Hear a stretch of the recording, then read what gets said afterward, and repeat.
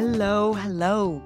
Welcome to At Home with the Intuitive Cook, the podcast giving a voice to everyday home cooks like you and me.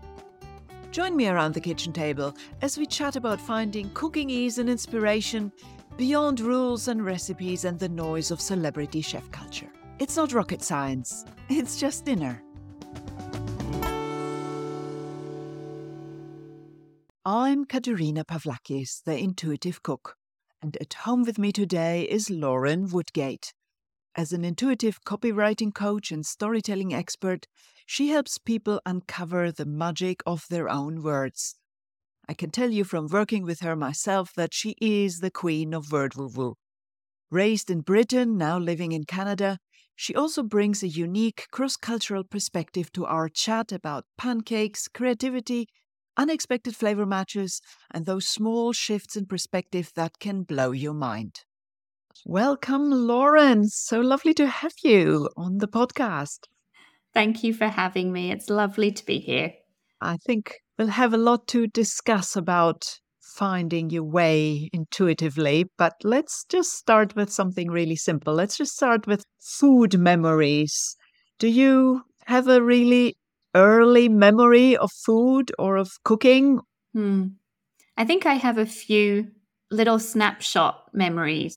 I think that food tends to remind us of people in our lives, and I just remember smells and tastes and relate them to people in my family. I remember going to my nan's house. It always smelled like cabbage because they just loved cabbage, and it was quite a strong smell in the house, and it was something we didn't really eat in my house. So that smell of cabbage, just any time that I smell that, I'm automatically kind of thinking of my nan, and that it puts me back in that room with her again, with that smell coming from the kitchen. But I think my favorite meal growing up was always having pancakes for Shrove Tuesday. And I think it was extra special because it was close to my birthday. So it was a sign that my birthday was on the way.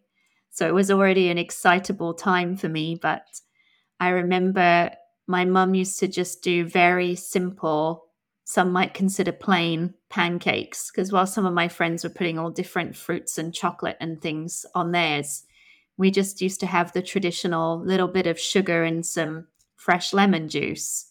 And I just remember how exciting that was because it was different from the regular dinner. We could eat something sugary for our dinner and just have as many pancakes as we wanted. My mum would just keep making them.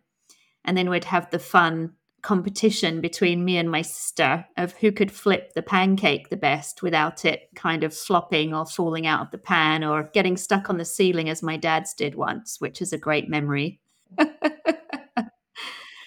So I wouldn't exactly call it a memorable meal for the taste, but it was just more the occasion and the kind of celebratory feel that it had to it, and just being different from the regular meals that we ate as a family. And only being that one day a year, that also makes it special, doesn't it? It does, yeah, it does, because we really didn't have pancakes the rest of the year. It was just that day. And now in North America, there's pancakes everywhere. You know, people eat pancakes for breakfast.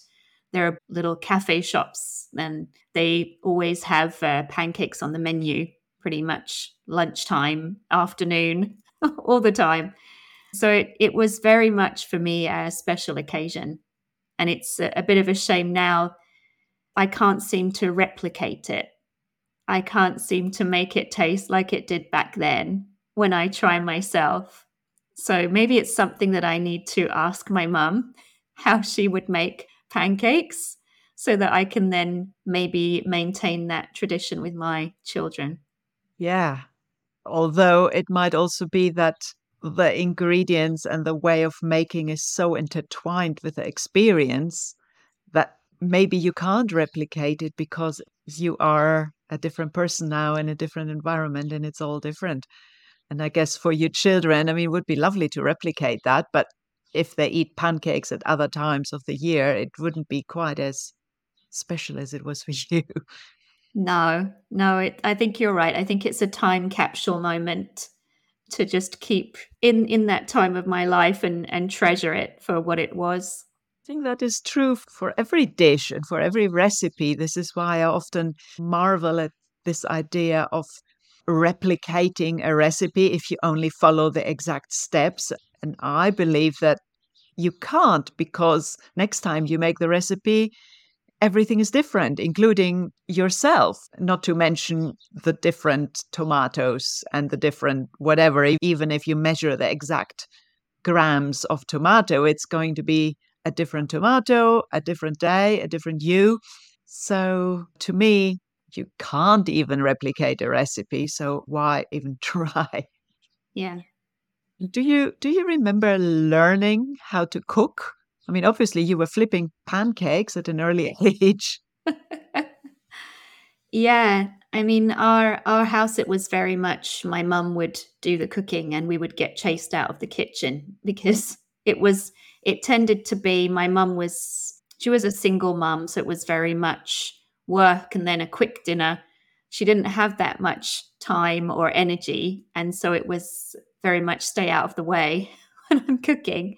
But that said, I didn't realize until I got into my kind of mid secondary school age, and I noticed in my cookery class that I knew very simple things like how to make a white sauce, for example. And I noticed that we were being taught things that I already had at some point been shown how to do, and they were new to my classmates. So I knew how to make toffee. I remember we made a caramel sauce one day, and I thought, well, I know how to do this. And it got me questioning, how do I know how to do this? When have I ever had to make a caramel or a toffee? But I think that my mum, even though most of the time she was rushed and she was limited on budget and other things that made her cooking perhaps a bit stressful, I think that secretly, even though she probably wouldn't admit it, she actually did enjoy cooking. And especially, I have memories of making bread. So we would plait the bread to make buns in different patterns. And so she would show me how to roll out the dough. And I've got memories of those things. So I think that she was really enjoying using that as a bonding moment with us. And so there are certain things that I realized going through my secondary school that, wow, somewhere along the line, I did learn some basic skills of sauce making and casserole. How do you make a casserole? What's in a casserole? What are the kind of ingredients that I could throw in there? And I just assumed that everybody knew those things until I came across situations where I realized that actually other people didn't know those things. And then, of course, when I moved out of home, when I moved here to Canada and I had my first house with my partner here, I saw how little he actually knew about cooking. And he would ask me, well, how did you do that? And I would think, well, surely that's just obvious. But I think part of it was just picking it up because my mum would actually speak to me about what she'd done or show me a few little things here and there or get me to help a little bit as I got older. And also just because I'm curious and I tend to, I have a very different personality from my partner, as he's just happy to sit back and let somebody else do it. But for me, I am always kind of just looking, or I'll ask a question. Oh, what's that flavor? And I'm just innately curious. And I think that that's another way that I just learn things without realizing that I had, because I'd just been asking questions or watching and observing what other people were doing. Yeah, and I think that is as important in cooking as it is with everything else. I think really this kind of curiosity about what's cooking and why it's tasting the way it's tasting, and just curiosity to try new things. Yeah, I think that is also something we have in common, curiosity and wanting to know how things work. And I think we also have in common this kind of intuitive approach to things, because you are a writing coach and I have been working with you for quite some time now. And it very often strikes me how the things you say and you write about finding your intuitive voice in writing is so similar with the things I talk about finding your intuitive way of cooking. Yeah. And I think that's it. It's the intuitive element and the creative side. Cooking is creating something, just like when you write or when you could sing a song or dance. It's a form of expressing yourself. I really feel that about cooking. And I think meeting you has opened up that perspective for me, because before that, this kind of intuitive, curious, creative nature has always been with me, but I hadn't really applied it to cooking because I'd just been exposed very much to recipes and measuring. That in my mind, there were certain boundaries that I didn't realize were there. So, well, you shouldn't put that flavor with that flavor. Or a meal consists of three things: your meat, your potatoes, and your vegetables. Just very much what I grew up with. And I hadn't really noticed until I started working with you that I could apply my creativity and I could apply that intuition to the way that I make a meal, just as I would to the way that I write, which is very much about feeling, not about kind of thinking and analyzing and trying to get it right, but actually just trusting your instincts and experimenting. What happens if I do this? What happens if I do that? And when you add that playful element, that is really the foundation of that creativity, isn't it? That playful exploration of, oh, I wonder if I try this or try that. And so actually applying that in the kitchen is what I've really loved about being part of your community. It just opened up some freedom for me, I suppose. And it took so much of the pressure away because it wasn't anymore about the goal of getting it to match what it should be in the recipe. It was just about exploring, adventure. And that somehow, yeah, as you said, it takes the stress away and then it becomes more enjoyable. And I guess also easier because it's the stress or the fear of doing something wrong that is holding us up, whether it's cooking or writing or anything really what we want to do with our life, with our creativity. Yeah. And we spend so much time thinking. And I think it's true for writing, it's true for cooking, that the problem is not so much in the doing, it's in the thinking about the doing. Because we spend so much time worrying about what will happen if we do this or do that, and worrying about coming up with ideas, whereas actually the ideas are just there. And it's the worrying about not having the ideas that's pushing that away, that's putting that out of reach. So I think just letting go and coming very much back into that intuition means that you're doing it. So there's not really much space for, oh, I'm worried about getting it wrong, because you're just learning through the doing. I very much have learned, and I'm still learning that with my writing from you and everything that I've learned from you. I find my problem is not so much not having ideas, but discarding the ideas as wrong ideas or useless ideas or who wants to know about that ideas kind of thing. And yeah, and worrying about it. And this is then creating that mind block of not letting your voice being heard really. And although I've been working with you for a very long time, I find that every time I don't have the little kind of nudging from your presence, from the conversations within your community, that I kind of fall off the train. So for the last month, I mean, I've been away, I've been sort of deep in whole sort of family issues, and now I'm back and dealing with other things. And I haven't written hardly anything for a whole month, which it's about time that I get back onto the train. But it's also very much been a time of rest and regeneration and lots of things going on. And because you haven't been producing doesn't mean that you haven't been creating. So there's something shifting and going on for you. You're getting new stories, you're getting new insights, new experience, which is all fueling that voice just behind the scenes. And I do think, going back to what we were talking about of getting it right and needing that community for support, is I really feel that this is something that is very female in our society. Like when you're cooking, trying to make a dish that other people are going to like, rather than, do I even want this particular dish? We're just so conditioned to look to others, to serve others. And it's the same with our voice and with our writing is, are other people going to like this? Because if not, then I'm going to scrap that idea.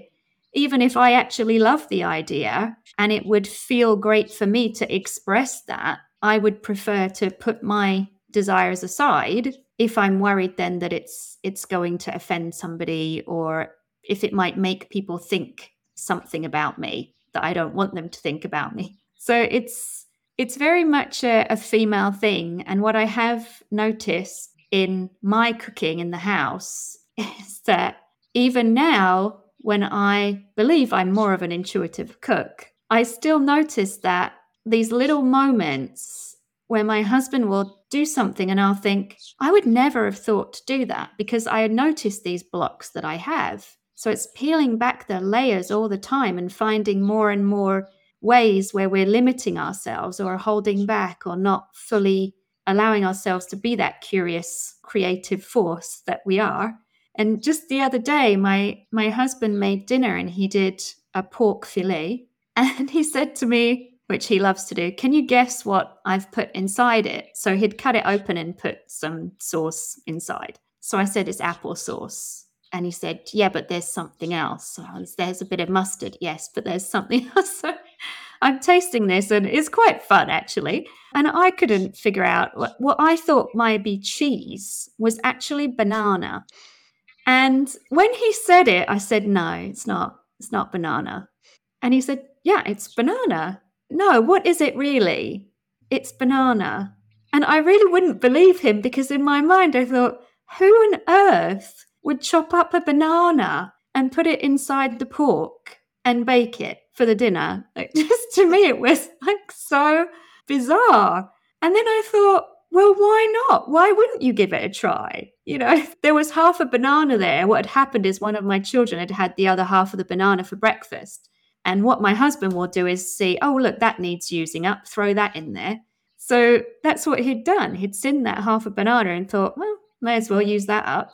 Well, and it's, if you think of flavor combinations, but in my mind, I never think of ingredients. I think of flavor directions and that thing about complementing and contrasting. So, pork has a sweetish tinge to it. So something sweet always goes really well, as long as you add some contrast, maybe the mustard, and maybe there was something else that would have added, some zestiness to it, and then it works. So it doesn't matter the ingredient as long as you get those layers of flavor right, as in balance things out. Yeah, exactly.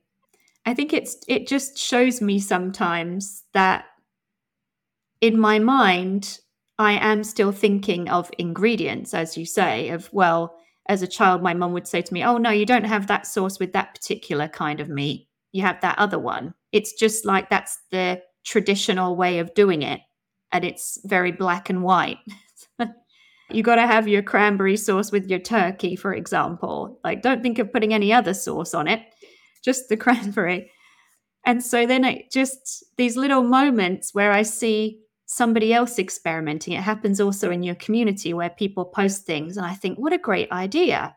And it just, every time it just opens me up a little bit more. And I think that's the beauty of this intuitive process, is it's not like you just click your fingers and you say, okay, so now I'm going to just do my own thing and be an intuitive cook and not follow recipes, because that's so ingrained in us to have these almost blocks to our curiosity where we don't even realize that they're there. And it's the same with writing too, that you just, every now and again, somebody will say, oh, well, it's really interesting when you talk about that. And it's something that you'd thought, oh, well, I just assumed everyone knew that. Or, oh, I didn't think that people would enjoy that. And so it just opens up that new avenue for you. And every time it really does feel like peeling the onion, which is a very appropriate metaphor for cooking, but that's really, really what it is. I don't know if you ever get to the point where you've shaken off all of that, all of those stories that you hold around cooking and what food should be, and whether you're able to fully get back to that innate sense of following your instinct and matching flavors. But the thing is, obviously, the instinct is fed by something. And I think it's fed by these references we all have of things we have eaten or, recipes we've seen and we thought, oh, that combination sounds interesting. So the instinct is being fed by these references. We don't kind of grab these things complete out of thin air. And this is, again, when we have that curiosity and that openness, that is how we constantly can feed that library of references, so that when we open the fridge and think, oh gosh, what am I going to cook tonight? The references are just there. But I think a lot of people are kind of not paying attention to that. And if you don't pay attention to what you like and what you don't like, it's not that it's not there, but it's just buried so far back in your mind that it's not going to come in that moment when you need it, which is when you think, oh gosh, what are we cooking tonight? And that really is, I've said to you before, that for me is the biggest benefit of being in a community like the one that you have, is that you're not alone. So the other people there become your references. So when they're talking about experiments that they've done with dinner, things that they've tried, things that worked for them, things that didn't work so well, the kind of flavors that they're combining, the way that they're building their dishes through that pattern structure rather than just through ingredients, it gets your mind going, and you think, oh, and you can take what you like from that. You can say, well, that sounds great for me, that one not so much. Maybe I can try that combination. Or you just notice if something's not working well for you with your dinner, somebody else might make a comment of something that they've tweaked that just matches the experience that you're going through. So it's that relational learning that I feel is the most effective way to really integrate that intuition into your cooking, because you could tell people about it all the time, but actually doing it tends to be a case of we try it for a bit, and then, as you said with your writing, you fall off the wagon. It's like that. You just lose motivation by yourself. It's because it's a new way of thinking, a new way of doing things. It does take effort. And so you can very easily fall back into, oh, well, just do what I know is okay, but then kind of feel a bit resentful about it because it's something that you were hoping to change, or a kind of pattern that you've got into that you don't find particularly healthy or as you want it to be. And so I think having that community and just seeing other people doing that, thinking that way, it gives you permission to do it. And it also gives you motivation as well, and builds that bank of references that you were talking about. Yeah, this thing about motivation, I think, is quite important, because it's, as you just said, a process that goes on over time, and it's very easy for your motivation to kind of flag on the way, and then being surrounded by a community that kind of helps you to keep going. And I guess it's the same for me with the writing, because it still is some sort of effort, especially when there is lots of other things going on. That is the one thing that feels too much. Whereas with cooking, because it's so automatic, whatever may be going on, I still cook, even if it's Yeah. just, fried eggs. Yeah. I don't easily fall for other solutions. I'll rather have fried eggs. I just, as you were talking, I just remembered an expression that my mum used to say when I was growing up. And I think that we're just so shaped by our parents' perspectives of things. And I just remember my mum would say, and she would say, we, which is including me in this, we don't live to eat, we eat to live. Some people, they live to eat. They just love food. They love cooking, but not us. We just eat to live. And I think part of that was circumstances, because she didn't necessarily have the money to buy extravagant meals or the time to prepare them. But it was also a mindset thing, because you don't really need to have a load of time and a load of money to feed your family something nutritious and enjoy doing it.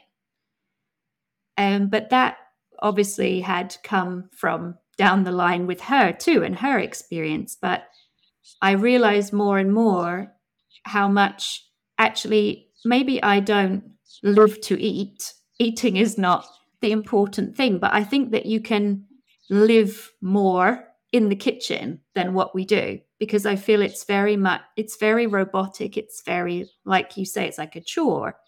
Oh, well, I've got to make dinner now. Let's go. What am I going to make? And it feels heavy, but I don't think it needs to feel like that. It's not just, I've got to eat now, but why not have fun doing it? Like everything in life, we're still living.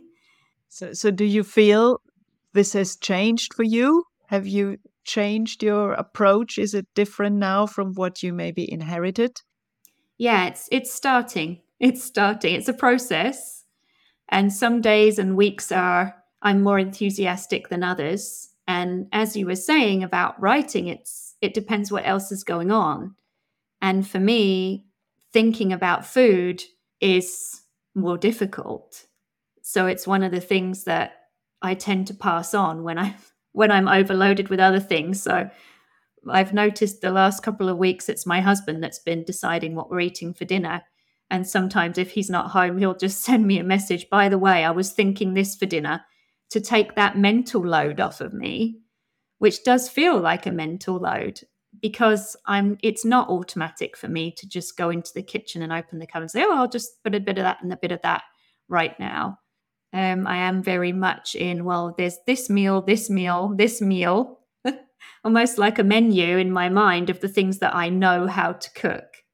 And I think that that's a place that a lot of people are in, is tonight is going to be lasagna or shepherd's pie, or like a set dish that they know how to make or have practiced, rather than just being able to pull flavors together. Yeah, I feel that a lot of people feel the need to give dishes a name. And yeah, I'm more of a kind of, this is just some stuff in a pan kind of thing. But that's what it all is, really. That's all it all is, with or without a name. Yeah, I mean, obviously, some things the name or the concept does give you, a lasagna would be, something that is layered and baked. And it doesn't matter so much, at least in my mind, what you have layered. It's still, some sort of layered baked something. So, I mean, these names do give you some information about what it is. And then, sometimes you find people just getting all kind of upset and uppity about, is this a carbonara? And this is not how you make a traditional carbonara. So how can you possibly call this a carbonara? Which is like, who cares? This is just a word that we're using to, signify it's a creamy sauce with spaghetti. But indeed, I've been making a lot of cabbage carbonaras where the sauce may be quite traditional, but there is no pasta involved because it's the cabbage. So it's still, if I say cabbage carbonara, you probably have, an idea of what it is. So, these names of dishes are useful in some ways. Yeah. Yeah, it's true. And I was thinking about my children. My daughter, who's just turned 4, will come home from her daycare and she always has a cooked lunch there. And I'll ask her what she's eaten so that I'm not giving her the same thing in the evening that she's already had for lunch. And it's quite funny to listen to her describe what she's eaten, because she doesn't know the names of dishes. And so it's very much like a brown sauce with it. It's like some kind of beans in a wrap with a yellow thing. And okay, right. And then I try and ask questions to figure out what it was. Was it a bit sweet? But then even then she doesn't really know what sweet means. So she's just describing by texture and by color. But also it's just really interesting then for me to see the way that she describes things very much by sensation And I realized how much I've lost that. I would describe it with a name, like you say, this kind of sauce with this particular style of dish. Whereas for her, it's very much like, oh, it was, it tasted a little bit. Sometimes she says itchy, which makes me laugh. It's a bit itchy, which I think is probably spicy. Or it was very soft, or it was very smooth or sweet, or the color, sometimes how crunchy it was, whether it was cold or whether it was warm, which I don't tend to think about when I eat food. What kind of foods feel warm versus cold. And so that's just seeing it through that different perspective makes it difficult for me to know what exactly it is that she's eaten. But I see then what she likes just through the way she describes how it feels for her to eat it. And sometimes she'll say she didn't like something because it was cold. I only like that when it's hot. It's fascinating, isn't it? That whole different perspective. And I guess you can then, use that as a guide to decide what you want to make that, will maybe fit her preferences. Yeah. Yeah. And in ways that I wouldn't think about. Like we've spoken before about getting meals that the children will enjoy eating and like participating in, and doing things like tacos and meals that my daughter calls them picnic dinners, because that's how she sees it. I just put different pots on the table and she goes, yay, a picnic dinner. And she just loves the fact that she gets to do it herself. So she can actually pull the plate to her, take as much as she wants. And so normally if I put vegetables on her plate, she'll eat one or two. But if she serves herself, she just keeps going. It's just, oh, yay, more vegetables I can get for myself. And I just think that things like that come from listening to what she says that she likes. Like, oh, I like that I could pick it up with my fingers. And a lot of parents would say, no, don't eat with your fingers, use your cutlery. But if that's the way that she's enjoying that food, and it makes the whole experience more pleasurable for her, and she's going to eat more that way, then why not let her eat that with her fingers? There is always time to learn the cutlery thing later. Yeah. And I guess this is when you have no pressure to eat, then I guess as a child, that makes you also curious and more open to try things. And so it's something about taking the pressure off and letting them do their thing. Yeah. And now, my kitchen friends, it's time for a quick break to see what I've been cooking up for you.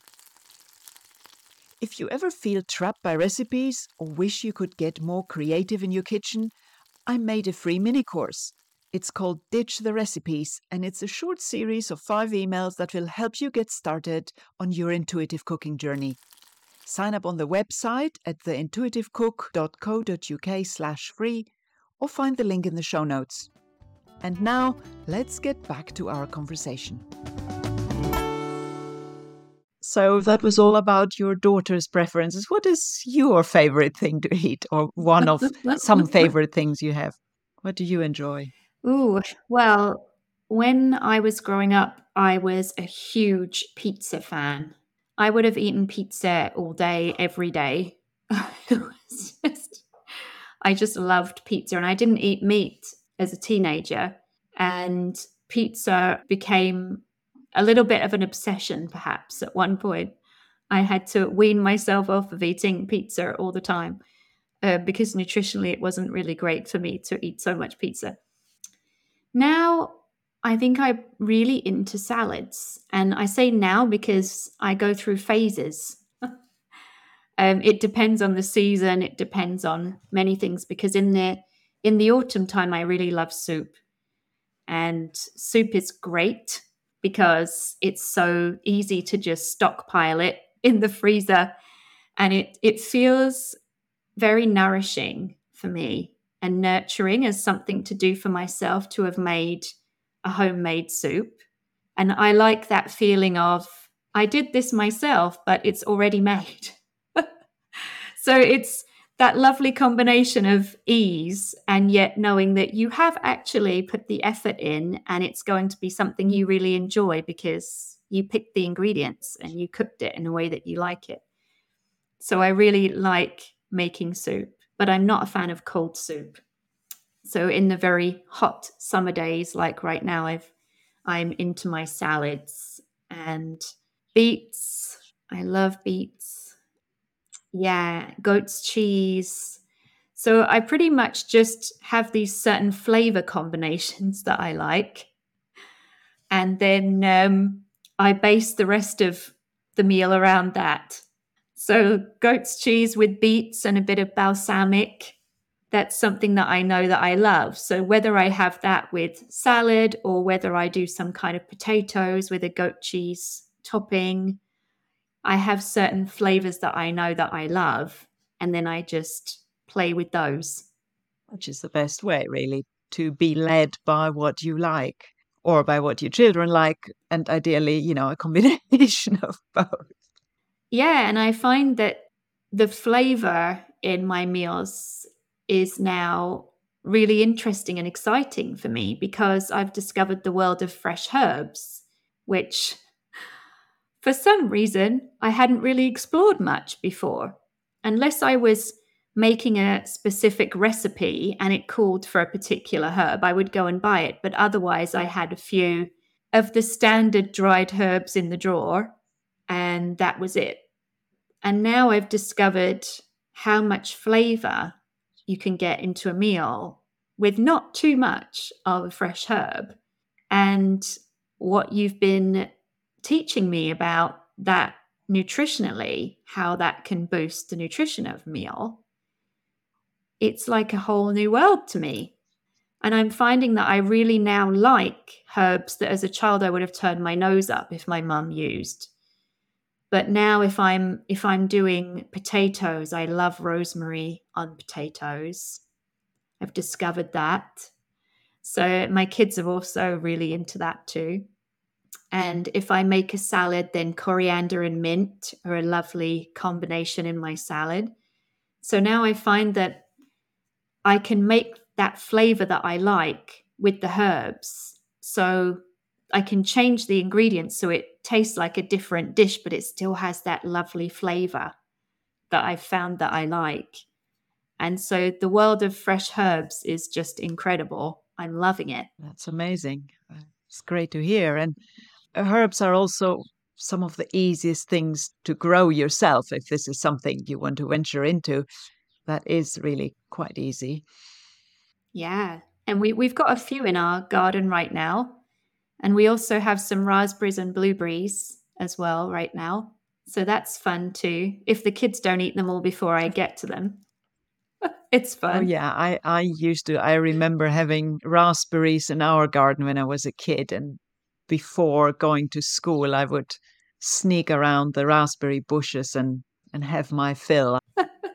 And in Greece, raspberries were something very exotic because the climate in Greece is not really very suited to berries. But my mom is German, so she got some raspberry plants from, I don't know. So the berries were something very exotic in my life, something we didn't have very often at all. And yeah, so I was stealing the raspberries before anybody else could.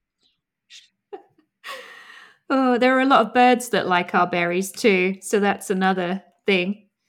Yeah.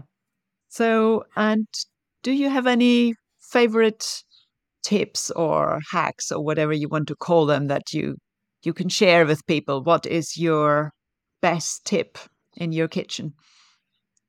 Hmm.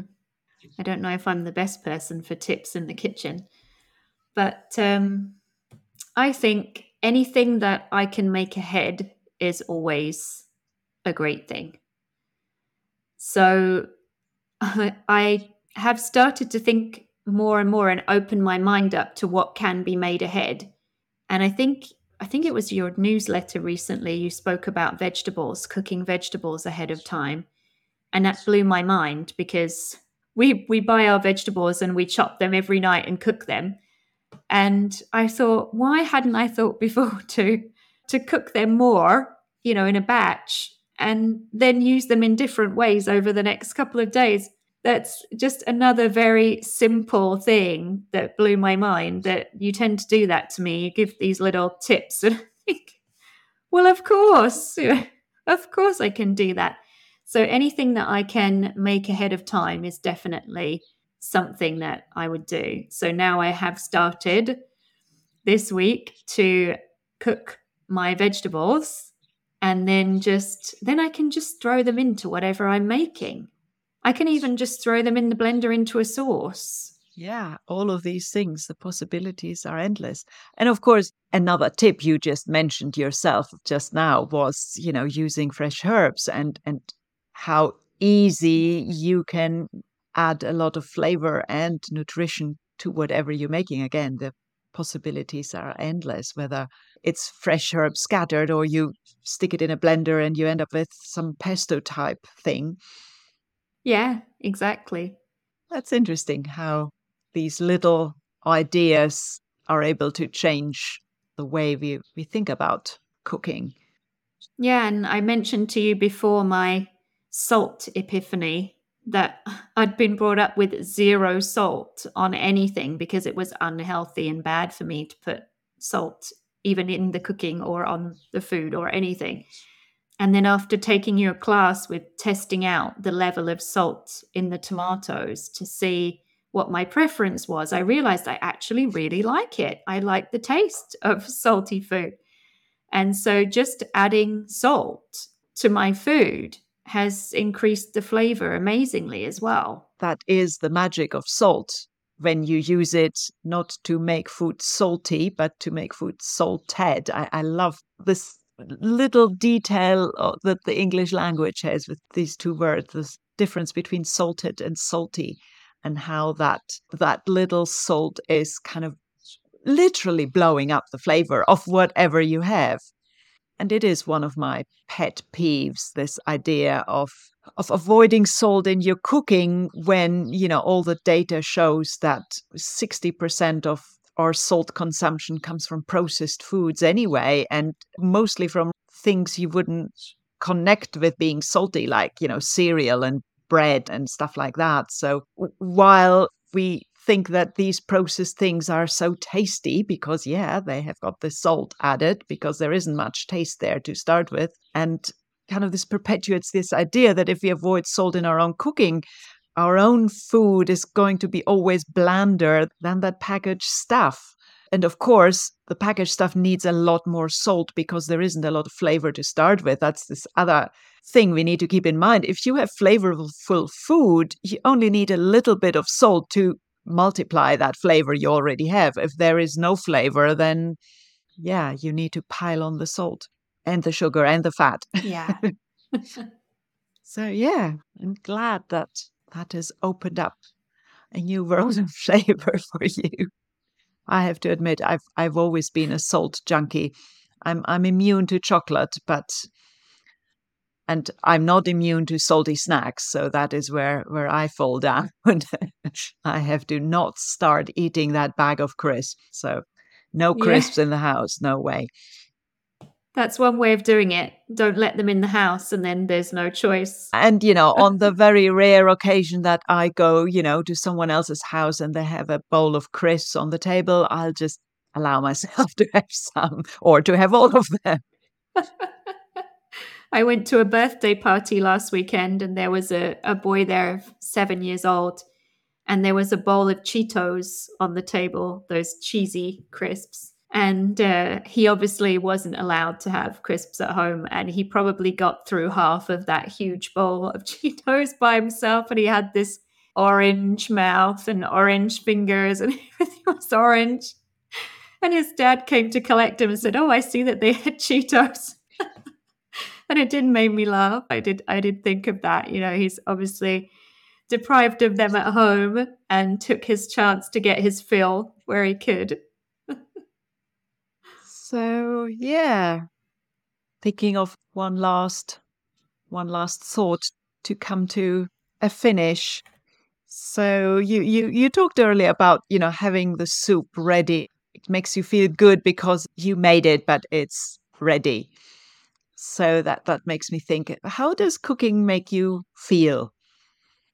I actually love cooking for myself because it feels like a self-care ritual.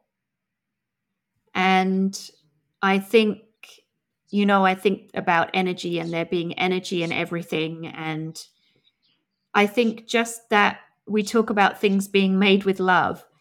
And I think that when you do take that time to cook your own dinner, it's the same when you cook for other people too. You can feel when your parents cook for you or your partner cooks for you and they put a lot of attention into it and what they're making for you. You can feel that too. But I do really love knowing that I've made something by myself for myself. There's this sense of nourishment and just taking care of myself and knowing that I'm going to feel good after as well as when I'm eating it. I feel good when I'm eating it because I know it's my effort that's gone into it and I know what's in it, which is a really nice feeling to see the ingredients that you buy the supermarket actually go into the meal that you're eating, which I think is something that's lost on a lot of people these days because they just buy sauces and things ready made and they don't necessarily they read the ingredients, but you don't see the exact tomatoes that have gone into making that sauce. And there's just something quite magical about that. It's very, very natural, very organic, and yet there's some magical element of, wow, I turned this into these ingredients into this nutritious meal for myself. And then that sense of afterwards knowing that I'm going to feel good because I have been in periods of not eating so well and just feeling drained and not really understanding fully until having met you and you explaining the processes that happen in the body where we're not getting enough nutrients from our food. But just that knowing that then I've fed myself not just for that moment, but for the period after, so that I know how I'm going to feel after is really nice. That I'm not going to have that kind of clouded mind or that sense of, oh, I'm already hungry again after 15 minutes of eating something. So I've got to go and find something else to eat, which is probably going to be something else that's unhealthy and quick. And it's just going to keep feeding that cycle. But to know that I'm putting in the effort to nourish myself and that I'm going to feel great for it is really rewarding for me. Yeah, that is a really, really important aspect, actually, that you bringing up this idea that cooking for yourself is really an act of self-care. And even the process of cooking can be quite meditative, can be, rather than a chore, it can Mm. actually be me time. And I know that from myself. I find it quite difficult to cook just for myself. So when my husband is not around, I really find it difficult to do that for myself, which totally comes down to me not taking that time for myself and only doing it when there is someone else to nourish as well, and then I'm enjoying it. So yeah, this is the magic of sharing food Mm. and of having a conversation around the kitchen table, which I'm sort of hoping to recreate with this podcast. And I really enjoyed our conversation. So thank you, Lauren, for your time and your thoughts and sharing around food and intuition and creativity. I really enjoyed that. Yeah, thank you. It was really, really nice to talk to you and share again some of these themes that we're both so intrigued by and interested in. I'm always excited to talk to you about this crossover between our work, and I've just learned so much from you this last period. So it was nice to also let you know some of the things that I've kept, held on to, some of the little learnings, because sometimes when we share things, they seem so simple to us and we don't realize what a difference they can make to somebody. Yeah, well, thank you. I feel quite similarly about all the things I learned from you about writing and finding my voice. And, you often blow my mind too. So thank you for that. Thanks for joining us for this episode of At Home with the Intuitive Cook. Check out the show notes for links and tasty morsels. And remember, fresh episodes are served up every other Friday. Subscribe to stay tuned and keep exploring the joys of everyday cooking. Until next time, stay curious, trust your taste, and don't forget, it's not rocket science, it's just dinner.